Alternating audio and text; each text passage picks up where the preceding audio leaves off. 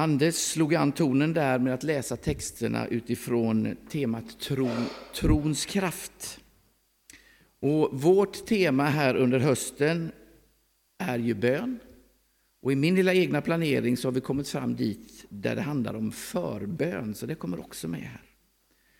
Och så vill jag ta er med tillbaka till vår fantastiska bibelskola.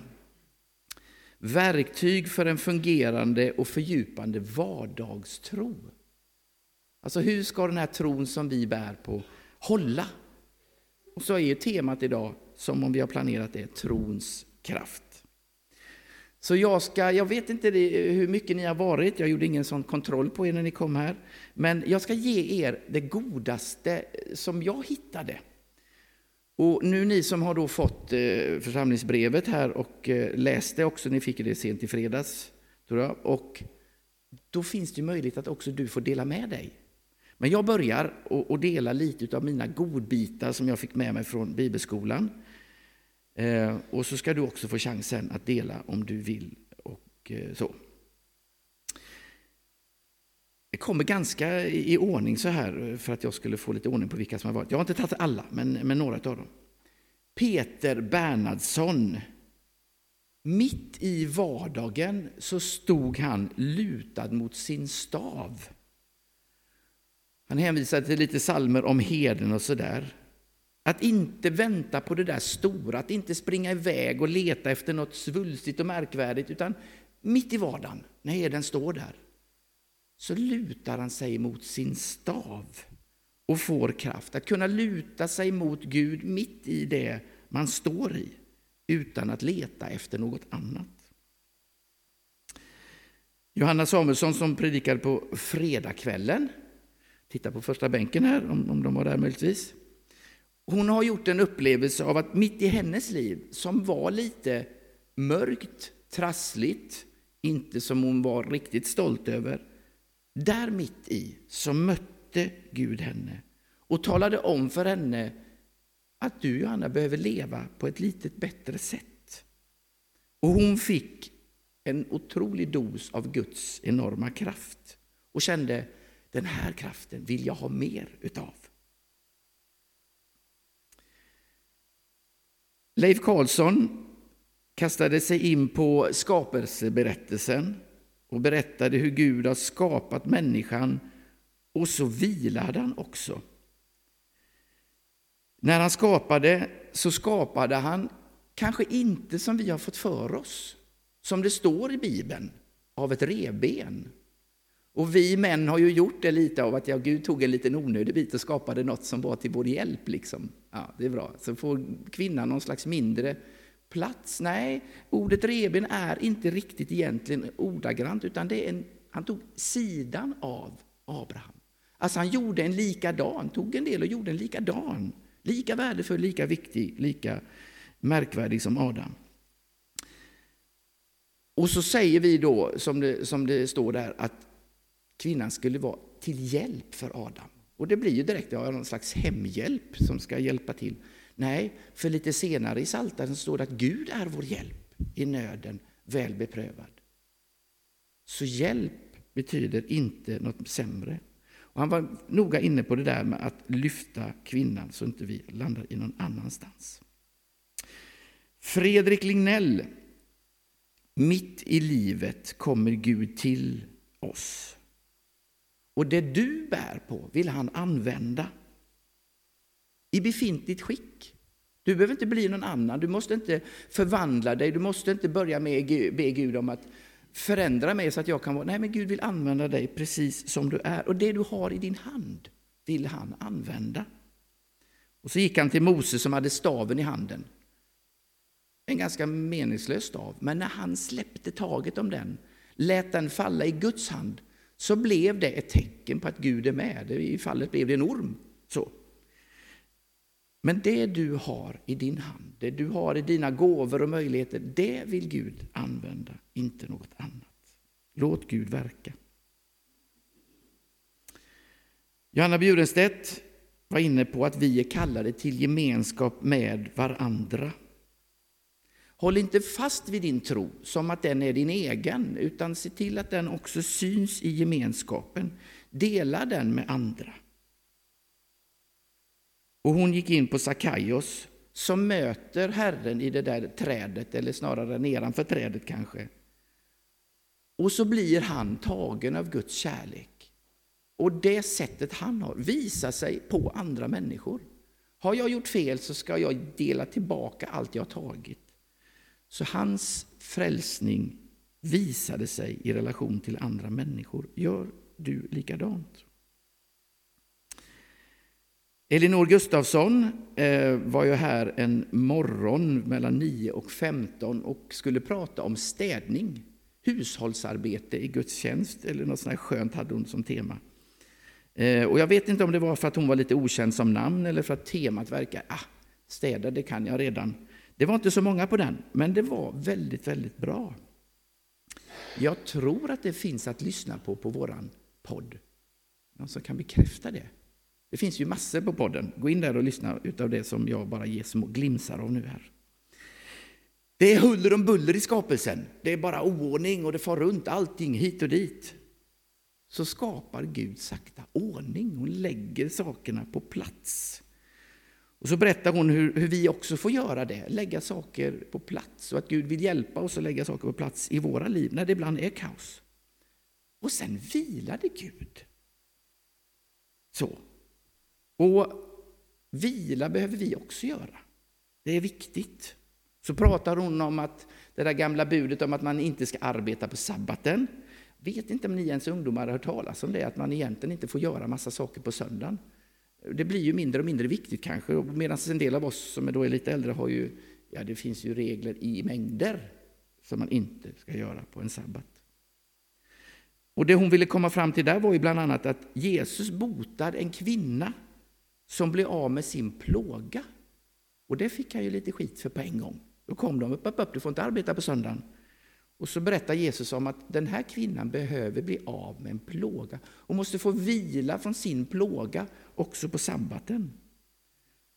Kom alla ni som är tyngda och bördor, står det i Bibeln, så ska jag skänka er vila. Så sabbaten är inte bara vila från jobbet, utan också vila från allt som tynger. Ta en dag ibland, ta en kvart ibland och bara vila och känna att Gud kan lyfta av dina bördor just för tillfället eller kanske för en lång period. Ida-Maria Brängesjö och Karl-Henrik Jaktlund om att dela tron vidare. Och de tog upp den där klassiska. Ni vet, Sverige är det mest sekulariserade landet i hela världen. Och det har ju vi att jobba med som församling. Hur ska vi få, när också vi inom kyrkan blir sakta sekulariserade?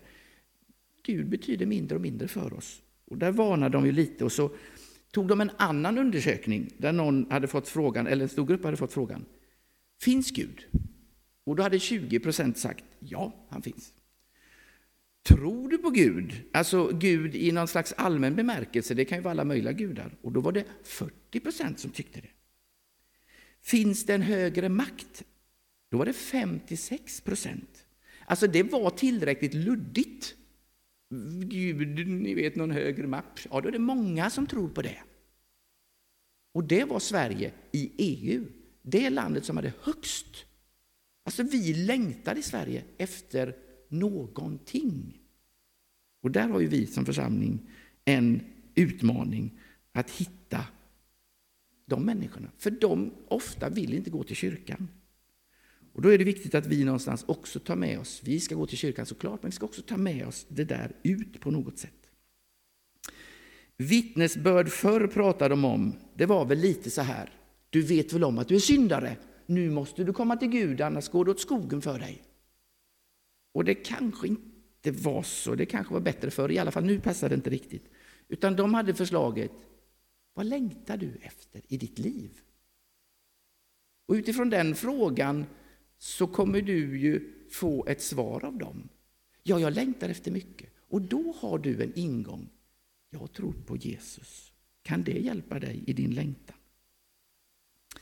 De pratade om den lame mannen, eller var Ida-Maria som sa det.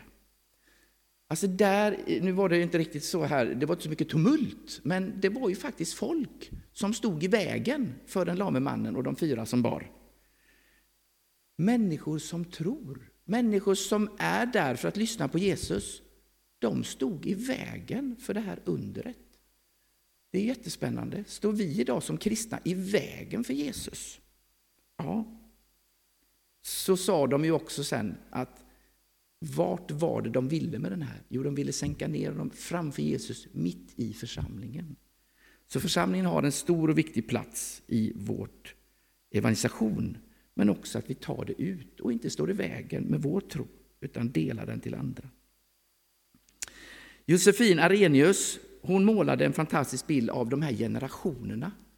De där allra äldsta ni vet, och då tänker jag kanske Britta Thorsson fyller snart 100 år. Och då tänker jag kanske till och med hennes föräldrar. Det var första gruppen och sen var det någon grupp till och sen kom min lilla grupp som inte ens var medräknad. Vi är den förlorade generationen. Och så kom de olika generationerna där. Och jag tycker det är spännande att tänka. För det gör att man får förståelse. Vi tänker olika. Vi är formade olika. Och det gör att också de olika generationerna gör på olika sätt. Man ber på olika sätt. Man tror på olika sätt. Man sjunger på olika sätt. Och det där ska vi som kyrka på något sätt försöka få ihop. Det är inte undra på att vi ibland inte förstår de här ungdomarna när de står och gör sina grejer för sin tro att den ska växa. Och så sitter vi lite äldre och undrar, vad gör de nu? Det finns fantastiska bönelappar där borta på bäggen som scouterna har gjort. Nu säger jag inte att någon av er äldre har sagt det, men usch vad skräpigt är det vid kyrkan. Kanske någon tycker, jag vet inte. Eller så är det, titta vad fantastiskt. En gammal dam uppe i Lekeryd, när jag gick dit en morgon och skulle städa, hon hittade en snus i bänken och hon blev så glad. Yes, nu är det några av de där andra i våran kyrka. Inte bara vi välputsade som inte snusar. Ja, ni förstår tanken lite så. Vi generationer gör lite olika på lite olika saker. Och hon lyfte de här äldre. Hon gjorde det. För de offrade. De visste vad det var. De la pengarna på Guds församling. På Guds rike. Vi andra, vi bygger pooler och åker till Thailand, sa Josefin. Och skojade lite. Och det gjorde ju lite ont, för hon hade ju rätt. De bad, de där äldre. De var på knä och bad. Och sa de till någon, jag ska be för dig hela mitt liv, så gjorde de det. Idag hinner vi inte be. När vi får tillfälle, då ska vi titta i vår telefon. Alltså någonstans säger det här väldigt mycket om oss. Konsumtionskristen. Är man en lite större församling idag, säg inte vilken jag tänker på, och får in under en sen period ganska många nya unga människor idag, så är de konsumtionskristna. Och kanske är vi det allihop. Jag går till kyrkan för jag ska få någonting med mig hem. Jag går inte dit för att jag ska dela mitt vittnesbörd, utan jag kommer dit för att jag ska få någonting. Ganska egoistiskt, men sådana är ju vi människor idag. Och vad gör det med vår tro? Vi blir allt mer egoistiska. Ja, det är inte bara de utanför kyrkan som blir det, utan det är också vi. Vad gör det med vår tro? Vad gör det med vårt offrande? Vad gör det med vår evangelisation? Ja, ni vet, allt det här. Vi är människor och vi är också tagna av Guds kärlek. Och någonstans där ska vi då hitta rätt. Det är en utmaning. Mikael Telbe, teolog får man väl säga. Fantastiskt att få lyssna till honom i några timmar där en förmiddag. Han pratar om Jesu tillkommelse. Och det han tycker, för mig han samlar ihop väldigt väl. Vi vet inte tiden. Det är så många som läser Bibeln och bläddrar och studerar. Och så kommer de fram till, nu kommer han på torsdag eller på 1978 eller vad det nu var. Nej, vi ska inte veta tiden så. Och så är det kanske då också en generationsfråga. När jag var liten ungdom, lyssna nu. Då kom han till mig och skrämde mig. Kenneth, du måste in i Guds rike, för annars så kommer du att brinna. Han sa så. Och det kändes ju lite skrämmande. Idag kanske vi inte talar alls om det här. Jag skulle fråga er nu, har vi pratat någon gång att Jesus faktiskt ska komma tillbaka? Vad betyder det? Vad händer då? Förhoppningsvis tar vi upp det åtminstone i konfirmationen någon gång för att någonstans prata om det. Lever vi som om det är Jesus kommer tillbaka imorgon? Gör det skillnad om vi skulle göra det? Ja, visste jag det, att han skulle komma tillbaka imorgon, då skulle jag springa snabbt som ögat och sälja allt jag ägde, typ. För du har ingen nytta av det. Alltså det gör någonting med oss, hur vi tänker. Vad är 666 ungdomar, vet ni det? Känns det igen? Vet ni vad 666 är? Ja, jag skakar inte ens på huvudet, de ser bara förvirrade ut. Vet ni andra vad det är? Ja, alltså det finns ett tal i Bibeln som folk har försökt tolka åt alla håll. Och jag tänkte ibland att det var Konsum. Någon slags, eller att det är internet, www. Så det någon har räknat ut att det kan det mycket väl vara så. Och så predikade han utifrån det här och försökte ändå avdramatisera det på något sätt. Och det viktigaste utav allt är att när Jesus kommer tillbaka, ja men då är han ju tillbaka, då är han här. Och så bär han oss och hjälper oss och vi får sätta vårt hopp till honom. Kanske inte sätta fokus på att kunna allting och försöka tolka allting, utan mer ställa vårt hopp till konungen som kommer. Thomas Sjödin. Jag önskar jag kunde få Thomas sätt att prata och liksom väva in på ett, ja det är som en lång dikt på något vis, alltså hur man kan göra en resa in i sig själv och hitta ett öppet landskap där man inte behöver göra någonting. Bara vila i Guds närhet och det är totalt tyst och Gud behöver inte säga något och jag behöver inte säga något. Det är bara vackert och underbart. Det är ju en del av det här med bönen. Att på något vis söka sin inre kammare och hitta det där ultimata närheten av Gud där ingenting stör. Jag önskar er alla att ni hittar det någon gång ibland. Om så för en kort stund eller för en längre retreat i veckavis där man bara upplever. Vi var på RPG här i fredags, några stycken. Och lyssnade till Gunnel som hade varit och vandrat ner i Spanien och i Alperna någonstans. I Spanien och Frankrike. Och hon gick utan att ha massa ljud i öronen och utan att ha massa folk att prata med. Hon bara gick och bara var. Och jag bara känner, ja men jag längtade. Jag funderade på om jag skulle ut och gå någon gång. Ja men lite sådär, det var vackert. Och det gjorde Thomas så fint. Om bönens ena del, att hitta det där inre rummet, stillheten, där jag bara får vara. För min egen del blir det ju också lite jobb. Hur ska jag lyckas med det i min stressade tillvaro och telefoner och allt som stör? För mig är det ett arbete att ta mig dit. Och då hänger det på mig också. Så ett litet varningsfinger om du behöver arbeta med det. Utan poängen är att man ska vila. Bara slappna av. Och jag får träna på det. Jag tänker ju att det är en del av bönen. Och vi håller ju på nu, och nu kommer jag då tillbaka till det jag sa där innan, att vi ska ju jobba med vår bön. Höstens tema och idag handlar det om förbön. Jag hade ett kollekttal i lördags i Ekumeniakyrkan i Åslet förra lördagen. Då. Jag behöver den där klassiska förbönen. Att jag går en bit, eller som det var förr någon ilsk pastor som kom i bänkarna ni vet och letade upp mig och sa, Kenneth, är du frälst? Man var livrädd när man såg att han började komma gåendes där. Pingstpastor i Fiskebäck, fantastisk man. Det var han som gjorde att jag blev frälst. Jag behöver det där, gå en liten bit, att jag får säga, hjälp mig i min bön. Och så får någon lägga sina händer på mig och be en trons bön och bära mig en stund. Jag behöver det. Och jag försökte konstatera det kanske lite att det är också en sån här grej som den försvinner, mina vänner. Den är snart borta. På Böda funkar det fortfarande för våra ungdomar. Då går de, då är det kö. Men vad ger vi för signaler? Någon ungdom hade kommit hem någonstans och gått på förbön i en gudstjänst för den hade varit på ett läger. Och hon var själv och undrade, är det ingen annan mer än jag som behöver Gud?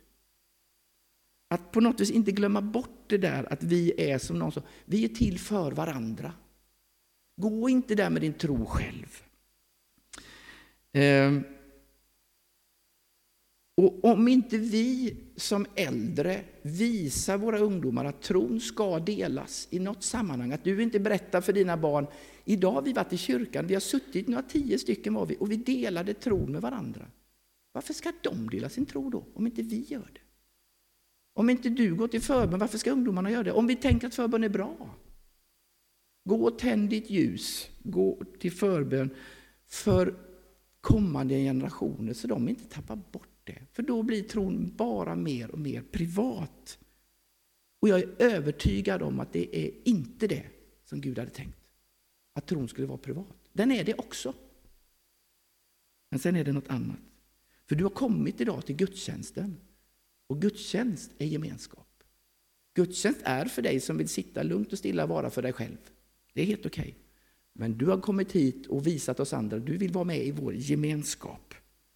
Och därför tror jag det är viktigt att vi delar tron. På kyrkkaffet, vid ett böneljus, i bänken där du sitter. Eller nu hur du nu formar det. På onsdag är det bibel och bön. Jag kommer en pålysning till. Då kommer vi att prata om detta. Och jag skulle önska att du som tänker lite att det här med förbön är viktigt. Jag vill att du gärna kommer dit och delar dina funderingar. Vi ska prata om det och vi ska också praktisera det. För det är träning, mina vänner, det här med bön. Igår var det ungdomsrådet, eller SUs, Slättenkyrkans ungdoms årsmöte. Vi praktiserade då. Vi är inte färdiga i bön, utan vi fick gå 3 och 3 väg och be för varandra. För det som var jobbigt, för det som var roligt, för det som skaver. Och det jag är rädd för. Där var vi och bad för varandra. Vi la händerna på varandra och välsignade varandra. För vi är inte färdiga i bön. Vi är inte färdiga med vår tro. Utan den behöver ständigt byggas och jobba med. Och min fråga blir då. När samtalar du med någon om tro? När gör du det? Hoppas du har ett svar. Ja, men på torsdagar gör jag det. I den gruppen. Eller hemma vid nattduksbordet med den jag bor ihop med. Eller något annat tillfälle. Ha inte tron för dig själv. Dela den med någon. Nu går jag in för landning snart. Hans Jansson, sista söndagen. Vi vill vara en församling som firar gudstjänst 24/7. 24/7, många vet vad det betyder. Ja, några stycken. Haha, ungdomarna inte igen. Det fanns en butik som hette det, typ 24/7 eller något. Alltså man är öppet 24 timmar i 7 dagar i veckan. Alltid. Så. McDonalds har det ibland. Man blir så oh yes, mitt i natten kan man äta McDonalds som man vill. Vi vill vara en församling som firar gudstjänst 24/7. Apostlagärningarna, de gjorde ju det. De var dagligen i gudstjänst, betydligt mycket mer med. De samlades jämt och ständigt. De gick till kyrkan och löste sina bekymmer. Och det handlar naturligtvis om det, att gå regelbundet till vår gudstjänst för att avsätta tid för Gud, för att få hjälp, för att öppna upp, för att få dela tron, för att få uppdrag, för att få mening i relation till andra. Det är ju gudstjänst. Men han var också inne på det, att vi behöver ju ta kyrkan utanför dörrarna. Och där ska du leva som sänd av Gud själv. Du är utvald. Vi är tillbaka till staven som det du har i din hand, det ska du använda. För du är viktig för dem som ska hitta Jesus. De som inte kommer hit på gudstjänst, hur ska de hitta någon om inte du gör det? Om inte du på din arbetsplats eller bland dina klasskamrater eller på din sykurs eller navigationscirkel eller vad du nu går på. Om inte du delar din tro där, vem ska göra det då? Hans Jansson gav oss en fantastisk utmaning att vara där för dem som behöver dig. Och då är det väl så att vi ibland är rädda för det där. Jag måste kunna allt. Jag måste veta vad det står i Bibeln. Men då har vi det där. Ställ rätt fråga. Vad längtar du efter? Så kanske du får en mycket lättare ingång. Ja, jag känner mig ensam. Ja, det gör inte jag, för jag har Jesus. Ja, men ni vet. Krångla inte till det utan försök att hitta någonstans att dela tron vidare. Jag tror inte de vill ha, eller snarare Hans Jansson sa att jag tror inte de vill ha utläggningar. De är inte intresserade av massa facktermer och vad som hände i Gamla testamentet sånt. De vill veta om din tro bär i din vardag. I det där lilla enkla, det där lilla vardagliga, mitt i livet. Idag är det trons kraft på temat. Jag läser Markus 9. Men förbarma dig över oss och hjälp oss om du kan, sa de till Jesus. Och Jesus svarade, om jag kan, allt är möjligt för den som tror. Då ropade pojkens far, jag tror, hjälp min otro. Vi får hämta kraft hos Gud och han säger att allt är möjligt. Ett stort tack till dig som var med på böneskolan, du som jobbade på alla möjliga sätt och du som var där för att fylla på. Jag tror det är viktigt att vi gjorde den här och att du var där för att komma någonstans i funktion. Låt inte det bara vara över nu. Låt inte liksom, ja men det var ju bibelskolan, det var ju där borta. Utan försök att, det var ju därför jag gjorde den här predikan, för att påminna dig om några saker. Hoppas du tar med dig någonting så att du växer, så att du låter bibelskolan bära dig nu ett par dagar, veckor, månader framöver. Jag var på bibelskola och det var så bra. Jag fick med mig det här och det tar jag vidare. Så det inte bara blev någon slags där borta. Vi är utrustade till tjänst och vittnesbörd. Vi som är där. Vi som är här idag är utrustade till tjänst och vittnesbörd. Gud välsignelse till dig att vara församling idag. Att vara en människa som bär Jesus till andra människor. Låt oss be. Ja, först här vill vi tacka dig för fantastiska bibelskolan vi fick ha. Tack för alla människor som kom dit med budskap från dig som skulle få oss att få en fungerande vardagstro. Tack Herre för alla som var där en gång eller många gånger. Herre, hjälp dem just nu att känna inspiration och glädje att gå vidare och bära det här budskapet om att du finns, du bär och du vill oss ut till människor. Herre. Hjälp oss, vi behöver dig. Amen.